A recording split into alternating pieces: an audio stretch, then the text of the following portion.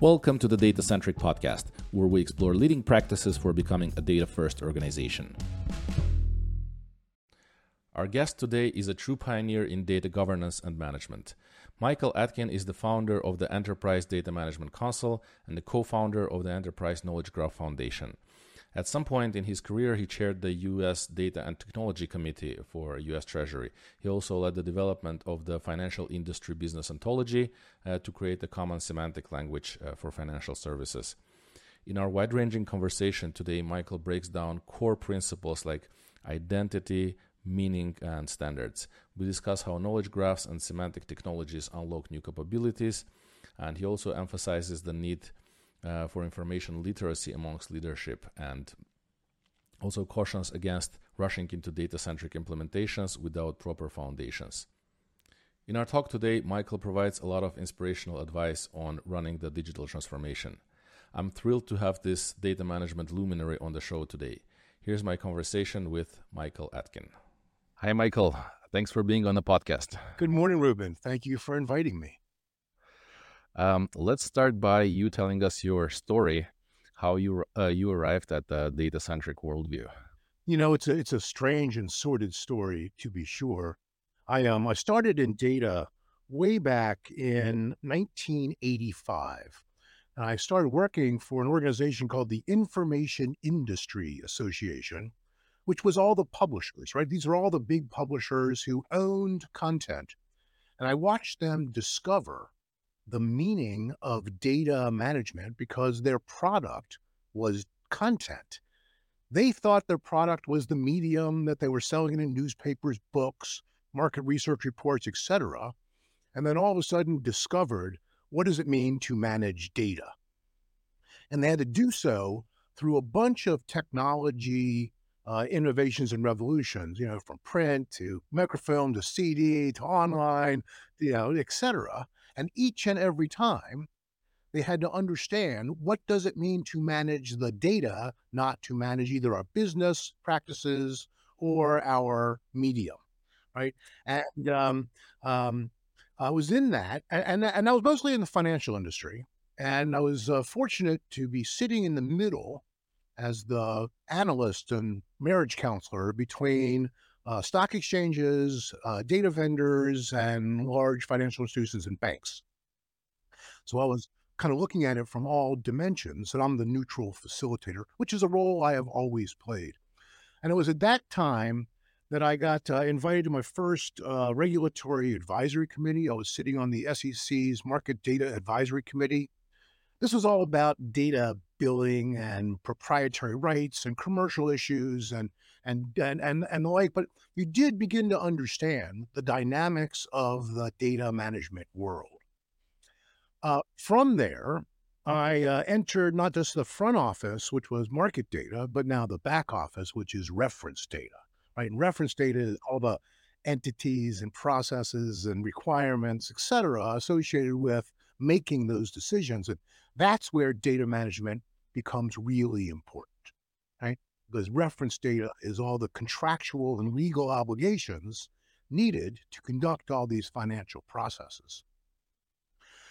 After that, all the banks got together and they asked me to come and form the Enterprise Data Management Council, right? So this is the EDM Council, where we looked at kind of the rise of the chief data officer, the importance of data management.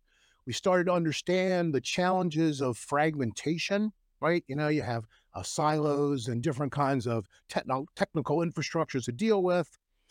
They were all thinking about data as a golden copy. So it was the rise of that centralized repository of golden copy.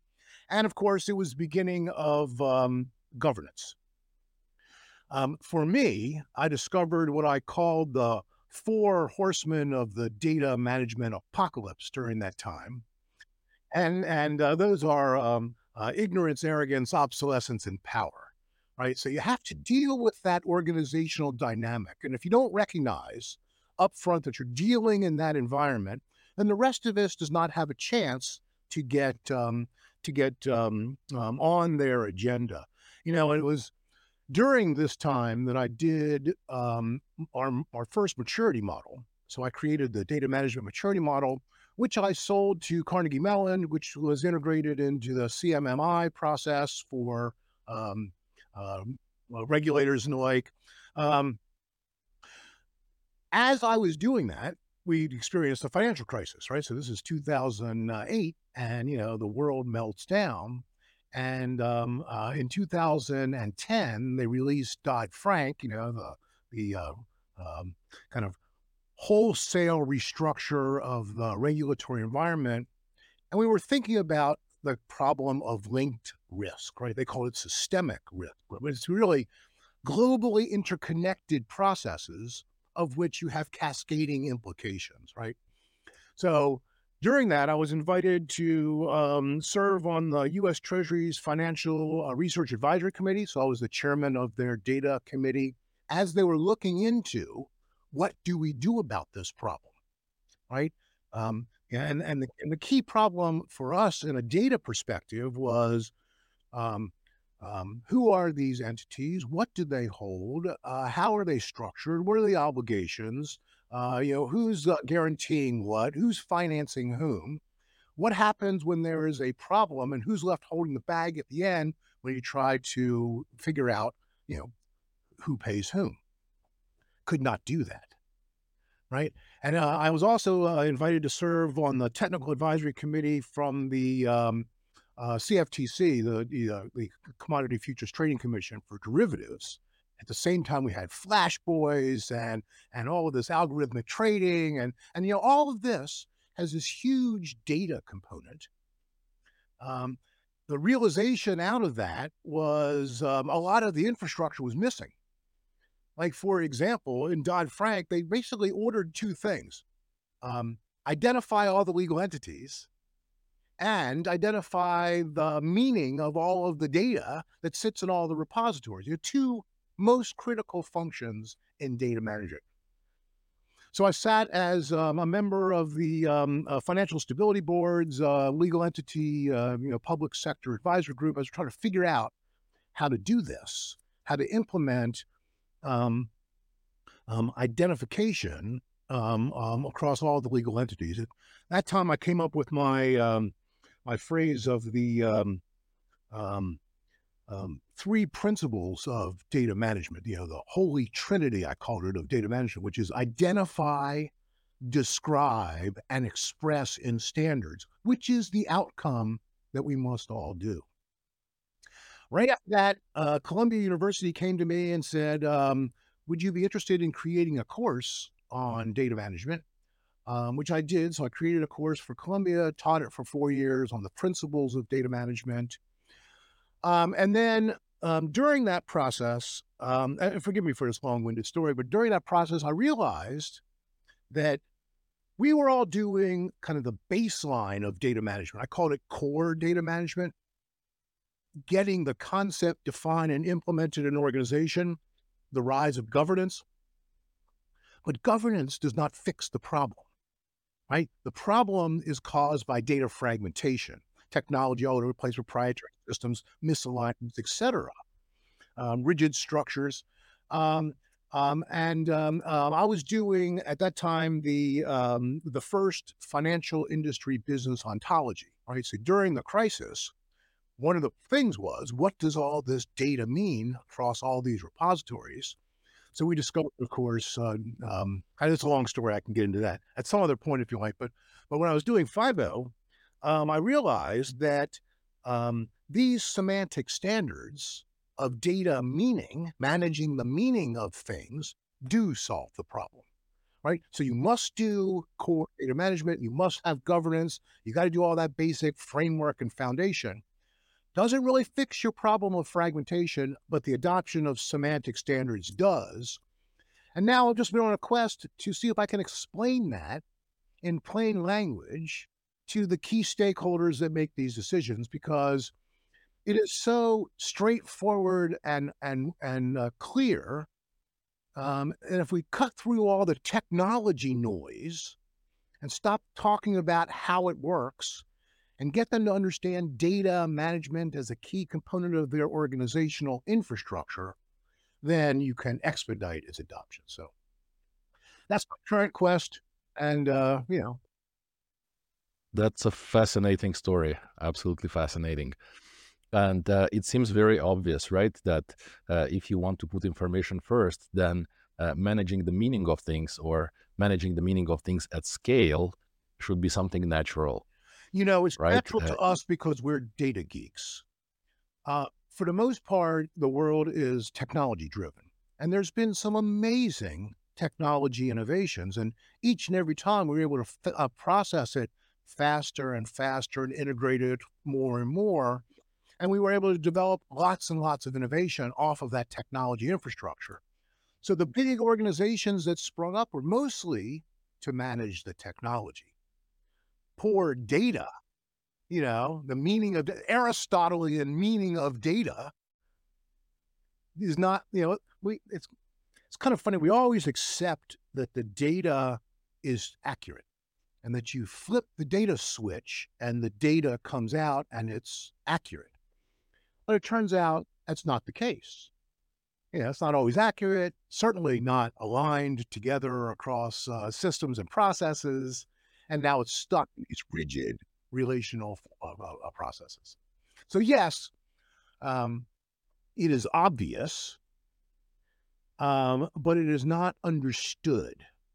So, we need to simplify our story. It's not simplistic, but it needs to be simplified in order to penetrate what I call the cognitive screen that all these entities have, right? They're, top of the house, the senior executive stakeholders, very, very smart people. They've got 47, 57 things to think about, of which data is not one of them. So you got to put it on their agenda and say, why is this worthy of being one of the three that you care the most about? That's our task.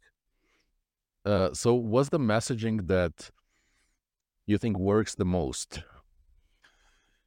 You know, um, um, in an organization, we currently understand technology, people, and processes as the core factors of input into operations. And most top of the house are managing those three things: people, process, and technology. Well, data is your lifeblood. It's, your customers, your products, your systems, your supply chain, etc. Why is this one missing from that Yeah. activity, right? So it was Well, really, I think, Gartner has been trying to insert it for years, right? As the well, fourth component. everybody if you understand it, it's clear, right? If if you don't understand it, it's like, oh, and I got to learn all this new language about, Python and R and whatever else, you know, came up, every other day. No, they don't have time to do that. That's what they hire their, data officers and technology officers to do. They're trying to deal with different problems. So we've got a cognition problem, right? That's what people call information literacy, although it's kind of a, you don't want to call people illiterate, but we have to tell a better story. That's our Yeah. problem. Because they must, And I'm sorry, no, go ahead. I didn't mean, just one more thing. They also must understand not only that data has meaning and the meaning needs to be managed, but that the data is stuffed into all of these relational um, um, systems, right? And relational systems have been uh, really good for processing and computation for years and years and years, but they're very rigid, right? And things are structured with schemas and definitions are separate and assumptions are explicit and it's rigid structures. In an interconnected world, all of that rigidity is a liability when you're trying to be flexible. And we discovered this in the financial crisis as well. It's the what if scenario. How do you do ad hoc query? How do you look at multiple viewpoints? The reality is, in a relational world, you got to unravel all that stuff and recreate it just in order to look at it to follow your intuition. Put that all together, right? It's an overwhelming business case of value. The other side of the coin is that we have failed to make the overwhelming business case of the cost, right? And there's a cost to doing this, and we can get into that later on. But if you're going to make a business case to penetrate this cognitive screen, we've got to be honest. You know, here's why, here's what, here's how, here's how much it costs, here's the disruption it'll cause, this is the skill sets that are missing. It's a new paradigm. I hate the word, but new paradigm to understand. Yes. Um, so let's talk about the data-centric paradigm. How do you define data centricity, and okay, how you would explain it to a kid, and how you would explain it? How would you explain it to a kid, and how would you explain it to an executive? Yeah, let me first say my initial reaction was almost like information literacy. The goal is not to become data centric. Data centric is not a goal, right? The goal is to sell products, make money, serve customers, right? Um, so data centric, I think, just means recognize this is the factor of input into all your processes. Recognize the problems of fragmentation and structural rigidity. Recognize the business frustration. Recognize the fact that people cannot respond to changing circumstances. Recognize the frustration, the costs, etc. Right. So I put it in terms of the three C's, right? And the first one is cost, right? So all this reconciliation, moving data, trying to integrate it. You can't eliminate redundancies. You can't automate. The cost of poor data management, and I've done the research twice now, is at least 30% of your total IT budget. At least. You can just wipe that off the top. Capability is what everybody wants, right? Give your analysts the tools to be able to understand their customers, understand markets, manage their products, innovate and invent, right? That's our goal. And then control, right? This is the regulatory push. How do you deal with risk, right? And privacy and fraud and intellectual property protection and systemic linkages. So the three C's are now kind of standard KPIs that all top of the house understands. So when you talk about data centric, it's really just recognize data as the factor of input it is, recognize the problems of your current environment, recognize that you're not going to fix it by kind of continuing to do what we've always done, reconciling, build more silos, etc., and recognize there's a way out of this morass, right? And the way out is standards based, right? So this is data centric, in my opinion. So, Michael, do you think that there are parallels between understanding what data centricity is and recognizing data as an asset? I think it's the one and the same, right? So if I think what you really want to do as a data centric organization is be able to use the data effectively, efficiently, trustworthy into your processes, right? Without all this, reconciliation and trouble, without all the data dilemma, without paying the bad data tax, right? So it is kind of one and the same. Just another, systems integrator buzzword, right? But it's a real thing, right? Yeah. So you're the founder of the Enterprise Knowledge Graph Foundation, right? I was just a co-founder. Yeah, I was a co-founder. Yeah, yeah. So let's talk a bit about managing information outside of technology life cycles. Mhm. So let's talk a bit about knowledge graphs as a tool that helps us manage the meaning of things at scale, and really helps us to manage information through this kind of constantly changing landscape of technology.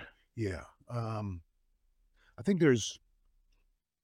so first we got to demystify knowledge graph and recognize that knowledge graph, that's a marketing term that Google invented. Really what this is a bunch of standards. It's a bunch of standards that were actually invented by the Defense Department, DARPA, back in 1999, I think. And there's really only four standards concepts that you care about, right? First one is identity, right? We have all these identifiers, all these location marks all over our repository, and instead you just have a simple web address, URL, I'll call it IR, institution, internationalized resource identifier, becomes a Rosetta Stone, right? So everything in all of your organization can be linked to one thing that has precise meaning. That changes the whole world, right? Because you're no longer moving data around. It's all linked to its meaning. It can stay where it is. We know what it is, right? So identity, and then the second one is meaning. Like that's what ontologies are, right? And to demystify an ontology, it's just a taxonomy with relationships, right? And I try to make it very clear to people that there are only two things that matter. There are, let's use an example. This is a legal entity example, right? It's only two things, right? The first one is the simple facts about this entity: name, its address, its date of registration, its country of incorporation, things like that. Facts, right? Simple facts. What is also relationship facts, right? Which is who owns who and their relationship to other, the role they play in a process, etc. And the combination of simple facts and relationship facts define things precisely. No two things are the same when you put that together. So now meaning can be captured, defined and captured. And then you express that in the language of the web. That's the third dimension, right? So the web standards for doing that, and it doesn't matter whether it's RDF or OWL, RDF star, it doesn't matter. It's it's things that can be expressed in a standard way that are based on open standard processes that are well governed, right, around the world, right? Because you're now managing things at a granular level, and using standards will never go out of date. It's a really important selling proposition. And then finally, the rules that we all have for how to manage data, combine this with that and check this, that, and those rules, the restrictions and constraints around it, can also be expressed in language. Shackle is the language, business vocabulary. So you take those four standards, right? It's very simple ideas, and you get 8 capabilities. First, you get quality, right? Because this is now everything is done by math, right? Quality is by rule, with identity and meaning managed. So all of a sudden, you prevent bad data because you can evaluate it against the criteria that you've established. So mathematical quality. You get reusability, right? So one of the big problems that we all have is that we do the same thing over and over and over again in slightly different ways, right? The architects and engineers approach problems independently and come up with different approaches, and now it's marriage counseling again. So instead, it's concept based, and these are like building blocks. One of my colleagues described it as tinker toys. You just put them together, and you get to reuse them over and over again. So the cost of development falls really way down. You can understand things in context, and in fact, I was a philosophy major in college, and identity, meaning, and time. All you need to understand everything in context, I will maintain. And if you understand that we've now got those capabilities, you can understand this piece of data being used in this way, meaning that, because you understand its context. You can track it as it flows across systems, right? For lineage and provenance and entitlement control, it is machine executable. right? Because it's all standards based. It is rules based. So it's continuously being. So when you look at these capabilities, this is the value that you get. Most of us talk about it in terms of use cases, but really it's about these 8 capabilities because they're applied in every use case. And if you don't mind, we're trying to simplify that as well, because there's really, I think, only 2 reasons why people do data management. The first one is the why, the value side, right? Whether it's the 3 C's, control, environment, cost, capability, etc. That's why you're doing it. And then there's the what you do.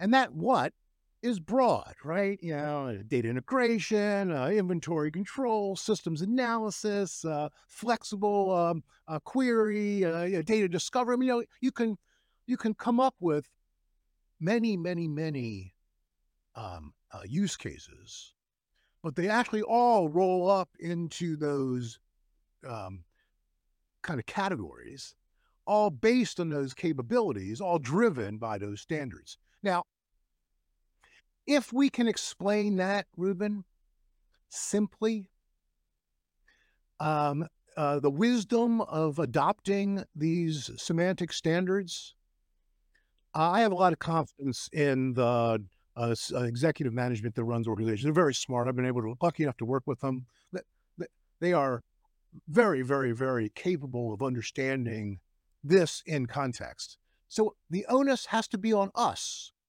to explain it better. And we don't do that. We do a terrible job of explaining it. Uh, yeah. Well, but we're trying to learn and improve. um, Michael, do you think there will come a time where things like semantics and ontologies, there will be like a standard toolkit of any business, like the market forces and the competitive landscape will kind of force organizations to manage their data at scale, manage meaning at scale, and things like I don't know, financial systems, things like CRMs or HR systems. They're sort of very standard parts of an enterprise technology or data landscape. So, do you think we will arrive at a time, and if yes, when like this semantic foundation will be a required part to be in business? Absolutely, unequivocally, the answer is yes to both. And I'll give you my view of um, when as well. So as the world, first you separate out that we're really talking about information intensive organizations, whether it be regulatory driven or supply, logistics driven or research driven. So we know these information intensive entities living in a complex world where data is coming faster and faster at bigger and bigger quantities must be able to respond to interconnectivity. Things are linked together. That's what we've learned from systemic risk. The whole world is now an interdependent system of which the data must be able to be applied in real time to that circumstance. And so there is no question in my mind that this is inevitable. And I think we've seen a growth curve of adoption almost like that hockey stick so far. Faster than I think I've ever seen any other system be adopted, including internet standards. I think semantic standards are on their way. I will, 2 years ago, I said 5 years would be the adoption. I'm gonna stick with that. I'm gonna say 3 years, right? So I was at 26. It's gonna be de rigueur for almost everybody. And we can see now that it is in the innovation lab of almost every company, every major company that's worth its salt. Some of them are making their way into operational implementation. The toolkits are becoming standardized. The platform providers are excellent. This is not a problem of capability from the platform providers. They all work as advertised. Okay, well, yeah. So it's one. I call it organizational inertia, and that's including the cognitive problem. There's also a skill set gap, right? This is not really known, and people have to figure this out on their own, so that's hard. There is the um, impatience. In order to implement a knowledge graph environment, there are foundational components, there are technology components, there are supply chain, pipeline components that you've got to manage, right? And there's cost of conversion and migration. So it's not without its challenges, but it's inevitable because you can't continue to race against the complexity of the world by trying to reformat your tables and create more, foreign keys. And I was talking to one big bank looking at their risk models, and it's like, you know, 20, 30, 40 tables deep trying to link things together. The complexity of it is overwhelming. You can't manage that complexity in a rigid environment. So, yeah, long answer, Ruben. I think it's inevitable and it's happening right now. And I hope fear of missing out is the driver to get people to, you know, advance this. Yeah. Um, so, what's the most important advice that you'd give to, let's say, a digital leader, right? An executive director, like any person who is like in a leadership position and they want to advance the data centric paradigm, like the ideas of data centricity, make their organization more data centric. What's or maybe try to think of like do's and don'ts. Yeah, yeah, yeah. So, first is understand that you're building the infrastructure for the digital world that you live in. So, once we understand data as part of that infrastructure, the data infrastructure, a lot of cognition flows from that. The second is um, um, don't rush headlong into trying to get the end application, use case application, because you must build some foundational components, right? So that's a patience preach, if you will, very difficult in today's environment. The corollary, the good news to that is um, this stuff is all can be done incrementally if you so desire, right? You build your foundation, you build some critical use cases to demonstrate value and deliver capability to people that they really need. And then there are related use cases so that the cost of implementation is dramatically reduced each and every time you roll out another use case, as long as they share some of the capabilities. So you can do this at a managed in a managed way, and all of a sudden you've stopped adding new applications to your legacy environment. Oh, as a first step. And then you're starting to reconcile some of, and then you can replace, but don't try to replace everything up front, right? Patience, build your infrastructure, roll it out, engineer the thing wisely. A lot of the mistakes that are being made early on is the rush to implementation, resulting in technical compromise, resulting in a stinking mess that fails, of which there's little chance of recovery. So don't do Yes. that. um, okay, I'm gonna ask you about the most advanced organization that you have seen, or maybe like, you don't have to name names or say specific organizations, but what's a kind of data centric architectures or maybe sort of principles or solutions that you have seen that is most advanced or has most fascinated you that like you have seen to date? Well, I was with you until to the very last part because Um, let's be clear, Ruben.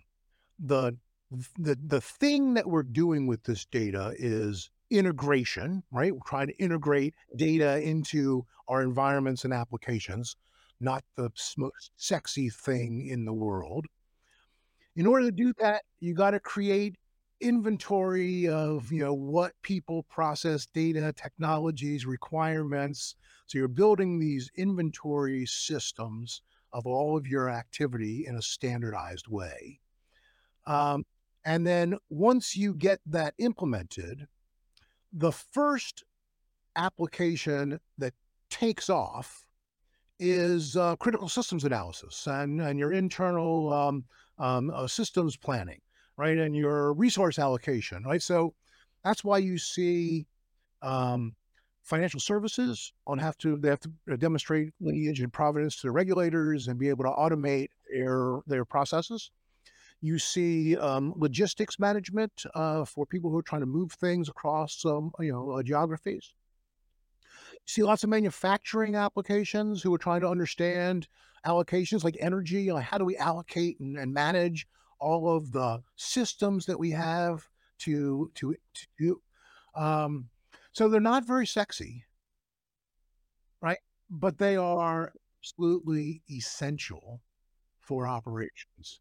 So I see all of those happening right now. So pharma, life sciences, manufacturing, financial services, to some degree, some governments like NASA and DoD and other processes like the United Nations. I mean, you can see a lot of um, food system, anything that's supply management related. Any of that is gold. Yeah. But so those are industries, right? Or like use cases and industries. But I'm constantly kind of on the lookout or like on a hunt for um, kind of fascinating stories, like data centric achievements that people admire, right? Something that like they said, like wow, like these people, like I know from whichever company they did, they came up with this solution that absolutely everybody has admired, right? Or they maybe Well, applied you some can new look principles. at the Yeah, unicorns, right? So yeah, Google, Amazon, Uber. Yeah, they're all semantic. They're all based in this technology. That's why they're so good. Yeah, I mean, yeah. LinkedIn does a really good job of it. absolutely. Yeah, Yeah, those stories exist. The problem is most companies aren't unicorns, right? This is now has to be integrated into general operations. I know that I've been working with uh, some of the pharmaceutical companies. They are quick to adopt. And I think the best story right now is the Montessori hospital system. Doing hospitals and patients and billing and um, you know that's a great story. Yeah, they've yeah. gone I, all I, in. I've chatted with Parsa Miraje, Yeah, yeah, who I think was kind of at the root of that. yeah. Um, and I'd love to have him on the podcast and share a bit more than he did on my course with Yes. our audience. Yeah. But Um, so we're seeing those applications. I have actually put together a list of companies that are doing good stuff, which I'm happy to share with you if you like. These are yeah. 50 companies that I know are doing um, knowledge graph implementation effectively. My kind of unicorns that I see, they're doing really amazing things on Wall Street. They over and over again refuse to talk about it publicly. So I Yeah, couldn't yes, get them to and talk I know what they're doing too, on and the they course don't. or the podcast. Yeah. You Yeah. know, for some reason, they think there's a competitive advantage to being able to manage your data more effectively, and there is an advantage. There is. But the There real is. advantage is when we're all doing it, and we get rid of this problem of Yeah. that data is not a problem, data is a resource, right? Let's just fix the data.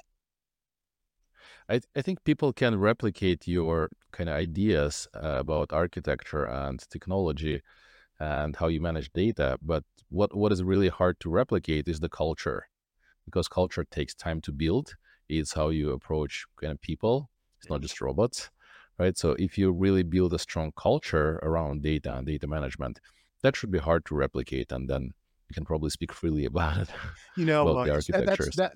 That's easy to say, but it is the Yeah, hardest. It is the biggest the obstacle, hardest thing to do. right? Absolutely. So Yeah, so not so saying it's easy. no, no, no. I think it's critical. Thank you for bringing it up. The organizational inertia, particularly, it's kind of funny because at the very top, they can understand this easily and commit to data centric, and those that are at the technical bottom certainly understand it. But the 8, 10, 12 layers of management inside between those two things is where the challenge is, right? Pushback, lack of understanding. I don't want to change, afraid of risk. If I lift my head up, I get it chopped off. I've only got 5 years before I retire to my lake, whatever it is. And I've documented all this, that is wicked, right? So we need to be able to overcome this organizational challenge. And that's why if you embrace the center of excellence concept of an entity that you empower to facilitate this change with authority, to do this, then because you can do it incrementally, right? It's not rip and replace. It's not a big spend. It's a cultural shift. So my next inquiry is going to be how people are building those centers of excellence, what's required, how should they be structured, and what should they do? Because I think that's the key to effective management. Somebody's got to be responsible, right? So maybe a question that's related to that: how do you structure your digital leadership roles, like CDOs, CIOs, CTOs, and the likes? Um, well, um, you need some vision. You need someone who is able to be manager, diplomat, technologist, data architect, magician, a judge, jury, Unicorn, executioner, yeah. right? So Yeah. finding the leader is critical. Um, Providing air cover so that they don't have to fight through that organizational morass quite as much. And some visible support, right? Because and what I found, at least in the financial industry, is people want to do a good job. They want to do the right thing, and they're very, very smart. So if it's clear that top of the house believes this is important and the right thing, and that they will make it organizational policy, then people want to follow because that's what they're all skilled executives. One of the big problems is the inability so far to make this part of policy, right?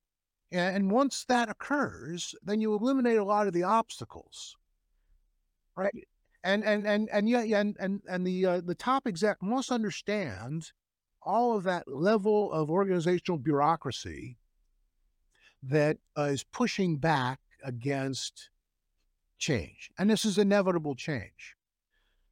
So that's the information literacy objective, if you will, right? To get people to understand that.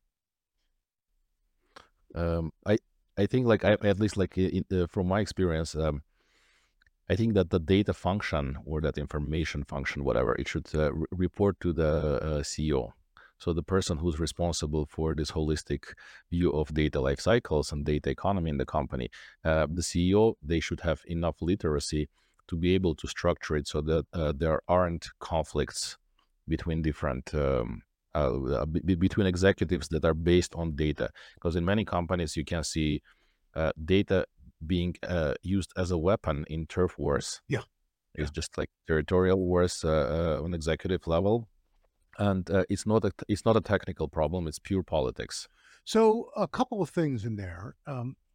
First of all, this must not be in technology.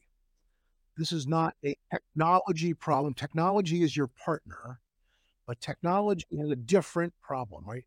Store, move, integrate, rather than meaning and the flexibility. It also depends upon the culture of your organization, right? So it's not always the same place.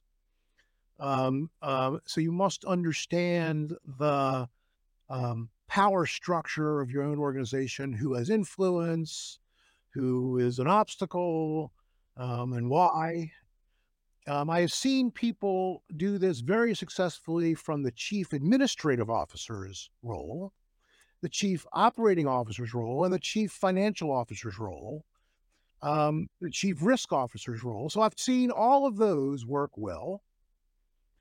The CEO is really the one to give, depending on, and I'm usually talking about big companies, so it just depends on the size and structure of the company.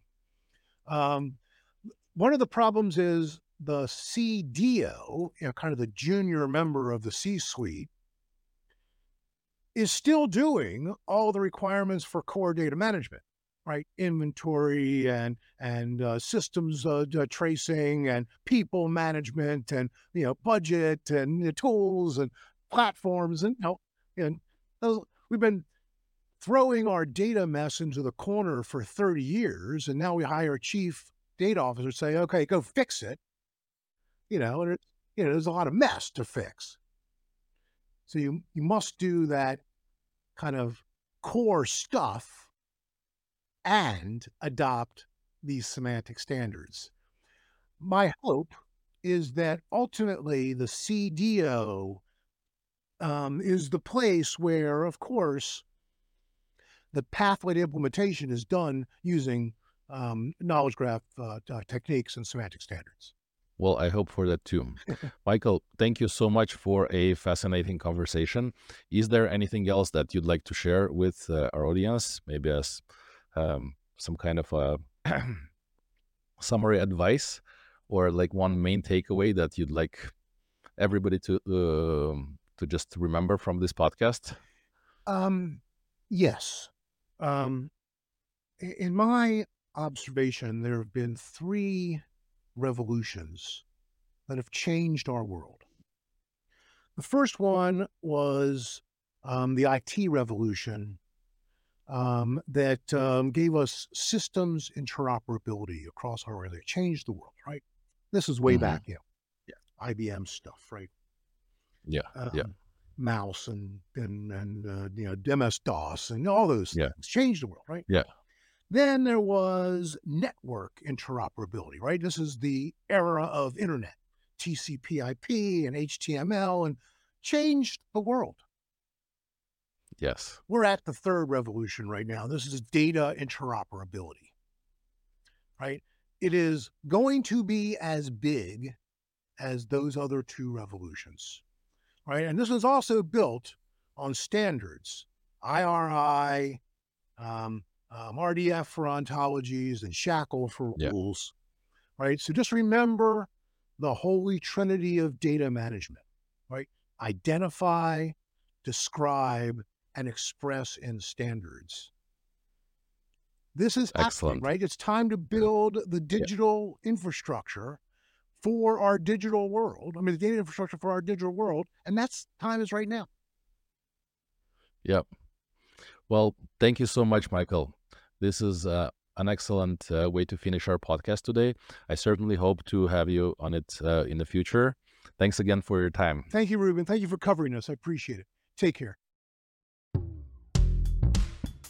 Thanks for listening to this episode of the Data-Centric Podcast.